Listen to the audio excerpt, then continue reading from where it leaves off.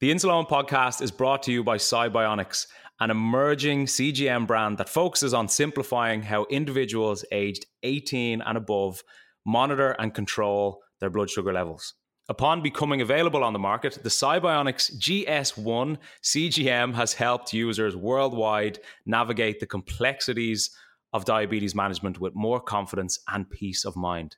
Thanks to Cybionics, now more people are able to view and share their real-time glucose data, receive customizable glucose alarms, and generate full AGP reports, all directly from an intuitive Cybionics app, empowering them with the necessary information to make better decisions about their health. Cybionics combines data accuracy and comfort of wear, which is important to us all, with a feature-rich app. The 14-day scanning-free and calibration-free Cybionics GS1 CGM aims to deliver reliable, seamless diabetes management experiences. For more, check out cybionicscgm.com. How's it going? It's Owen here, and this is a bite-sized episode of the Insulone podcast, Redefining Diabetes. Every week, we'll dip back into the episode archive and get you to think and reflect once more about some of the things we've learned from the podcast over the last few years. It could be some diabetic wisdom, advice, a great guest, or even a hypo story. So enjoy this bite-sized episode of the Insulone podcast. Next up, we have an email from Ollie Duke, which is a cool name. And he says, Sight and Diet. And Ollie says, Owen and Graham, I found your podcast while looking for some inspiration when preparing a talk I was giving at work about my type 1 diabetes and the mental health issues I have faced throughout my career as a result of type 1 diabetes. I was diagnosed with diabetes 14 years ago when I was 22, and last year I was diagnosed with Addison's disease, another autoimmune disease. As a newly diagnosed type 1 diabetic, I did everything I could to hide my diabetes. I wish a podcast like this had been available when I was first diagnosed. My question relates to diet. I have been vegan for 3 years, and after experimenting with different diets, I found a low-fat diet meant I needed less insulin, feel healthier, and run a good HbA1c. My last result was 6.1, and my average daily time in range is around 85%. I do a lot of exercise, very into triathlons, and I love eating carbs, so the low-fat diet works great for me. I wore glasses for 8 years. My prescription was not serious, but glasses were needed to read and see at a distance. However, a year after following the low-fat diet, my sight went back to 20/20 vision, and I haven't worn glasses for the last 2 years. Eyes are a hot topic for type 1 diabetics, and I wondered if you've ever heard of sight improving for a type 1 diabetic and whether you've experienced with low-fat diets in the context of type 1 diabetes. Thanks for everything you do, and you have permission to read this out on the podcast should you wish. Thank God I read that just before we read it out, just in case he said, no, you don't have permission. Yeah. I wish this podcast had been around when I was newly diagnosed. That is from Ollie, 36 years old, from Leeds in the UK. Leeds. Unreal. I'm a Leeds fan, but Leeds football. Amazing. Thank you, Ollie, for that very insightful and detailed email. We always appreciate people going into a lot of detail with those emails. Good few things jumped out at me. Yeah. Obviously, the fact that he was doing talk about type 1 diabetes is unreal. I hope, Ollie, that the talk went well. He obviously said that he kind of struggled with his mental health specifically as a result of type 1 diabetes. Not overly surprising. It's quite a consuming condition. So the fact that you're doing a talk about it is massive credit to yourself.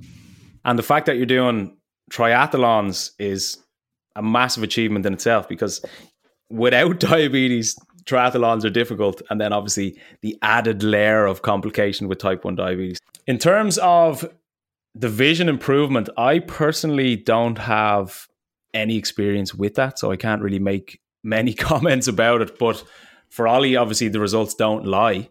I'm happy that his vision has gone back to 2020, and I'd actually love to even have a conversation about that to learn a bit more from his own experience.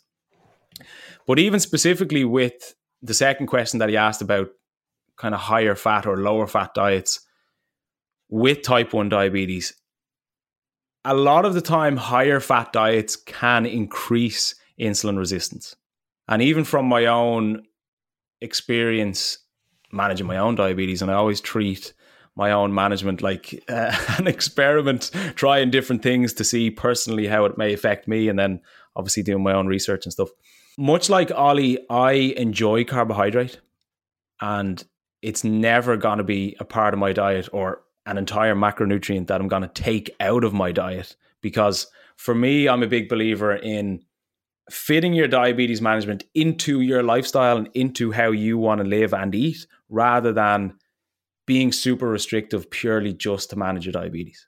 Because there are ways that you can manage your blood sugar with whatever way you want to manage your diabetes. People prefer low carb, people prefer higher carb, people prefer higher fat, people prefer lower fat. There's no perfect formula. A kind of cliche thing to say, but it's true, is the perfect diet is one that you can stick to. And for me, it's important that I am able to manage my diabetes long term in a way that essentially I can enjoy. So I'm enjoying the food that I eat, and I'm enjoying the amount of food that I eat. So for me, I'm not going to cut out carbohydrate. But because I eat high carb, and a lot of that is due to my training and stuff too, but because I eat high carb, I don't want to eat super high fat either. Because I know that if I'm eating a high carb meal, along with a high amount of fat in that meal, for me, the higher fat just kind of complicates things. Because if it is higher fat, then I know, right, that's probably slowing down digestion. That's probably going to lead to a delayed spike in my blood sugar, maybe 1, 2, 3, depending on the fat, 4 hours after I eat the meal. So then I'm looking at splitting doses and different times for different insulin doses and these kind of things. And for me, yes, of course, it's manageable, but it can make it that bit more complicated. So generally, if somebody is eating, from my experience with type 1 diabetes, if somebody's eating high carb, the vast majority of the time, their fats are going to be quite low. Because if I'm eating a super high carb meal, but the fat's pretty low, I know that I'm not really going to require a delayed insulin dose or a split dose, or I'm not expecting a delayed spike. Whereas when you throw a high fat meal into the mix with that high carb, much like going back to the pizza effect, you can almost expect that delayed rise. And if you're on a pump, you can extend that bolus over a certain period of time. If you're on insulin pens and, for example, you don't have a CGM, it's difficult to know when exactly you're seeing that spike or when exactly you need that second or third dose, whatever it might be. So I feel like I'm going on a bit of a tangent from what Ollie had asked, but from my personal experience, I find a high carb, high protein diet, relatively low fat, easiest for me to manage. But there are ways around every way you want to eat. It will always come down to amounts of insulin, timing of your insulin, understanding how and when that food will affect you. It's just about understanding those patterns and trends rather than thinking, this is the way I have to eat, or this is the way you have to eat to manage your diabetes. You know, and sometimes there's a lot of kind of finger pointing of like, you have to do this or you can't do this.